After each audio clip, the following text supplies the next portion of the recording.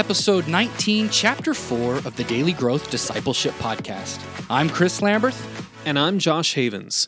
We're on a journey to learn what it means to live a lifestyle of discipleship. We're glad you're joining us and hope that as you set aside this time for God, that He will help you grow today in the everyday moments of life. Today, we're continuing our conversation with Dr. Scott Rodin. Scott Rodin has a passion for helping Christian ministry leaders take a biblical approach to leadership development, strategic planning, board development, and raising kingdom resources. Over the past 30 years, he has worked with hundreds of organizations in the U.S., Canada, Middle East, Great Britain, China, India, the Philippines, and Australia. Dr. Rodin is president of The Steward's Journey and Kingdom Life Publishing. He also runs Rodin Consulting, Inc. He is a senior fellow of the Association of Biblical Higher Education and is past board chair of China Source. He holds a Master of Theology and Doctorate of Philosophy degrees in Systematic Theology from the University of Aberdeen, Scotland. He has also authored 14 books and blogs weekly at thestewardsjourney.com. A lot has been written about leadership in the last few years. There's always a new technique or method to being a great leader, and the focus is always on how to do the things that make you a great leader. In this chapter, Scott breaks down some of the ways that leadership techniques and methods today miss the heart of being a leader in the kingdom of God. It's not so much about doing the right things as it is being the right person. And in the kingdom of God, being the right person means focusing on your relationship with God. It means being His child before it means doing His work. So I want to comment real quick because you break down these different leadership, secular leadership styles, and I don't want to go into them real deep because I want to try to get the 4 transformations and 4 trajectories in here. But I do think it's important and it's worth looking at because as somebody who's like really into the study of leadership now, I used to not be at all, and I think your book sort of cracked it open for me a little bit more. But I have seen like transactional leadership, especially when we start getting to the transformational leadership and servant leadership. Those things look so appealing to us Christians, and there's a real danger to getting sucked into that and thinking, oh, well, look, I mean, it's servant leadership, and Jesus said if you want to be the greatest, you've got to be the best servant, and so clearly that's the style of leadership that we should endeavor to be like as Christians, but it's still, even that servant leadership is still very much a doing focus because it's well, and I like, how you even say it. It's the difference between that ship on the end of it, right? Stewardship or leadership. When you start breaking any of these things down by task, we sort of lose the identity piece of it. And so I think that's really important to distinguish because I'm sure you would not say there's nothing wrong with being a servant. Mm-hmm. No, correct, absolutely. And this idea of born and made is the classic question about being a leader. And what we posit in the book is that in the kingdom of God, in the economy of the kingdom of God, biblical effective leaders are neither born nor made; they are freed for the job. In other words, they have been set free from that 2-kingdom mindset, and they're becoming more and more one kingdom surrendered people. And as they're on that journey, God uses them in leadership positions to do amazing things. So if you want to be an effective leader in the kingdom of God, it's not about how you were born. It's not about if you're made. It has to start in your heart. You have to be set free from the bondage of living in your 2 kingdoms, and you need to be surrendering yourself on that journey of becoming a one kingdom person. And then God can come along and use you in tremendous ways. And, you brought up the ideas of servant leadership and transformational leadership.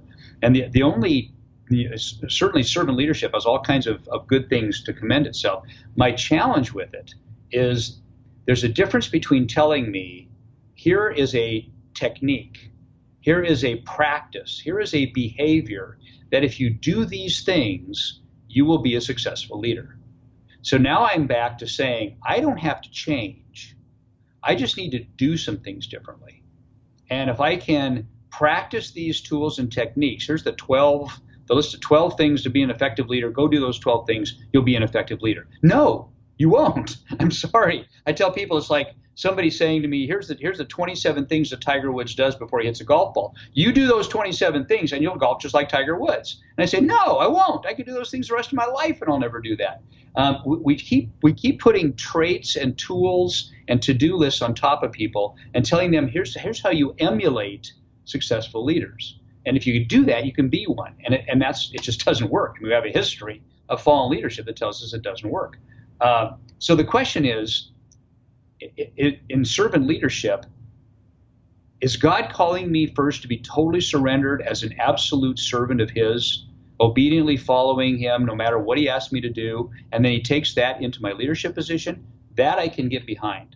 But that's not oftentimes what you hear in servant leadership. It can come across as, you want to get people to follow you? Well, act like a servant. Here's another tool. Do servant-looking things, have servant-like behaviors, and then out of that, people will come and follow you. And so, I think that there's a lot akin to servant and steward leadership, but I really do believe that to be a steward leader is such an inner transformation of every area of life. And I think it's got to start there. And then it moves into these other areas. So I think that's the important distinction. That's good. That's very important too, because I used to always say we should really in the church flip it around and say, because servant just sort of modifies leader, and we're still focused on leader, and we should probably change that around to being like leader servanthood or something like that. You need to be the lead servant, but not the anyway. Let's look a little bit real quickly at the 4 transformations and 4 trajectories. We sort of hinted at them. We talked about them, where stewards are we're stewards of relationships with our Creator, with ourselves, with our neighbor, and with creation. Zero in, though, what are we looking for as far as that transformation goes when we're looking at relationship with our Creator? Well, in each one of these, as you know, Chris, I offer a gift and a temptation. Because anytime you want to go down this road, the enemy is going to come against it. He hates this with a passion. He loves it when we're owners. He hates it when we're stewards. And so we have to be ready for it. So in the first area, the gift that God gives us is the gift of intimacy. I mean, it really is an amazing thing to think that the God of the universe calls us into a deep, personal, intimate, almost father-child relationship with him. And it's an amazing gift that God gave us. And the temptation is this idea of stagnancy. And stagnancy comes from all the other distractions in the world that keep us from having that intimate relationship with him. It's a quiet time thing we talked about. It's legalism, Josh, as you talked about earlier. It's all the things that can get in our way that keep us from just finding him in that deep personal relationship.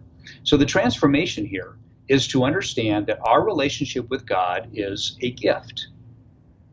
It's not something that we own. It's not something we control. That it costs God the blood of his Son to buy this and win this for us. And he gives us this relationship, and he says, be a steward. Now, I honestly, before I did this study, I never considered my relationship with God as an opportunity to live as a steward. But that really is what it is. He says, here it is. I bridged the gap. I've come to you. I've called you to myself. You are mine. You're my child. Now, steward, take care of. This is a precious thing that you have. I want to be intimate in my relationship with you. Steward this relationship.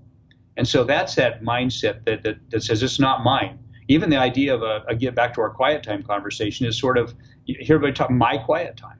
I've got to find my time so I can be with God, although all time belongs to God.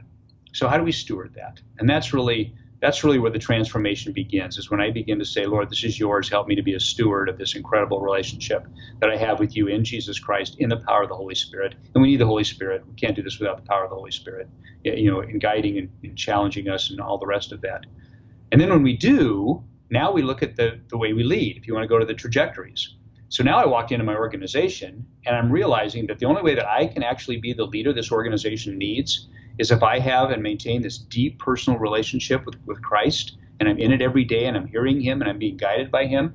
Well, if that's the case, then I look at the people that work for me, and why isn't it true for them as well? Well, it is. And they're all struggling with the same thing I'm struggling with. So if I'm going to be a steward leader, I better have a high level of concern for the level of intimacy that my people have with Christ. And it better be part of my leadership management responsibilities. And suddenly now I'm asking different questions. I'm having different relationships. I'm having different conversations with the people around me. We may use our time as a team differently because I know that I now get a chance to steward these people and help them be set free in their relationship with God to overcome stagnancy in their life or whatever. And that's how you translate it from personal to leadership role. And there's all kinds of practical ways we can talk all kinds of things that leaders have done to try to do this. But I've had so many leaders tell me they never one time, and I'm going to talk here, even pastors, they never one time really thought about their responsibility to be stewards of their people and their people's relationship with Christ. And how do I do that?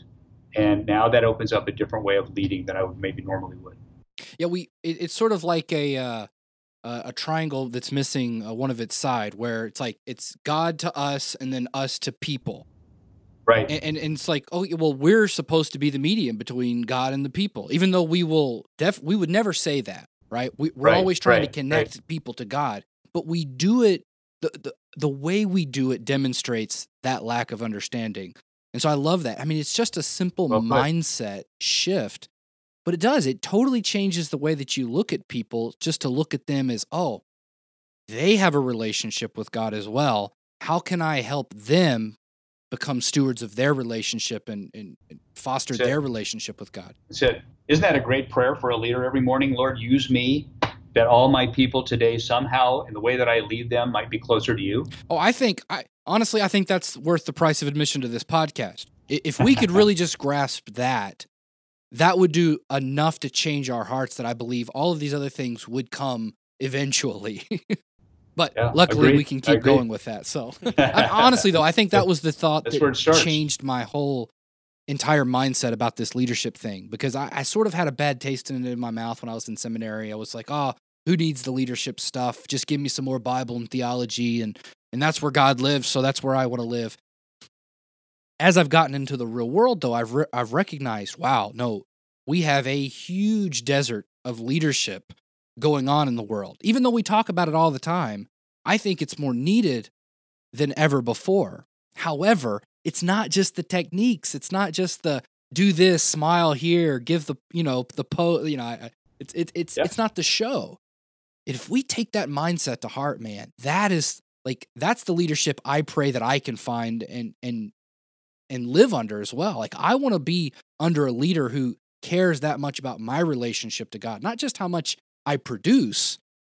And so I hope, and I hope our listeners can take this away, like, be that kind of leader, because that will pull people towards you more than anything else, and increase that effectiveness that you're looking for. But it will flow from a place of the heart. So, and people can feel when they're being techniqued. Yeah, they see right through that, and so they've seen all of those leadership techniques in a lot of different places from a lot of disingenuous leaders. And they don't last. No, they don't. They tend to just be like little spurts, or like a meeting or two. You'll be like, okay, we're going to do this and kick it into high gear. And then it's just meow. Yep.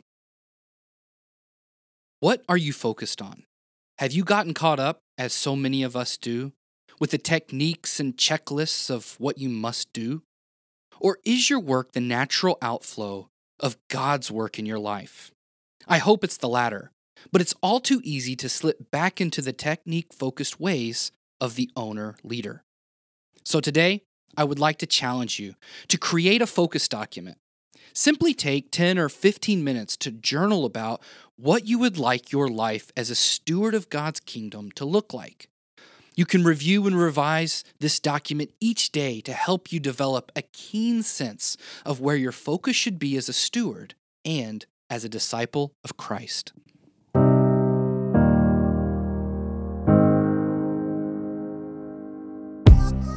How can you create a lifestyle of discipleship?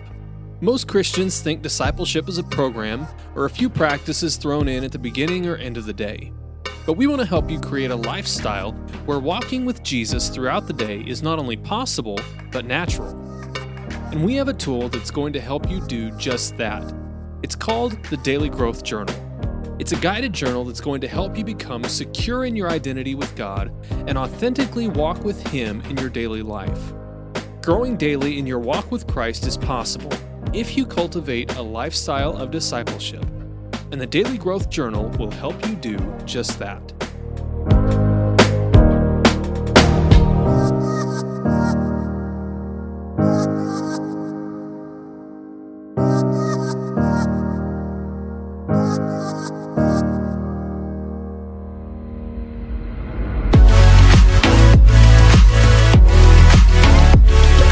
Thanks for listening to this episode of the Daily Growth Discipleship Podcast.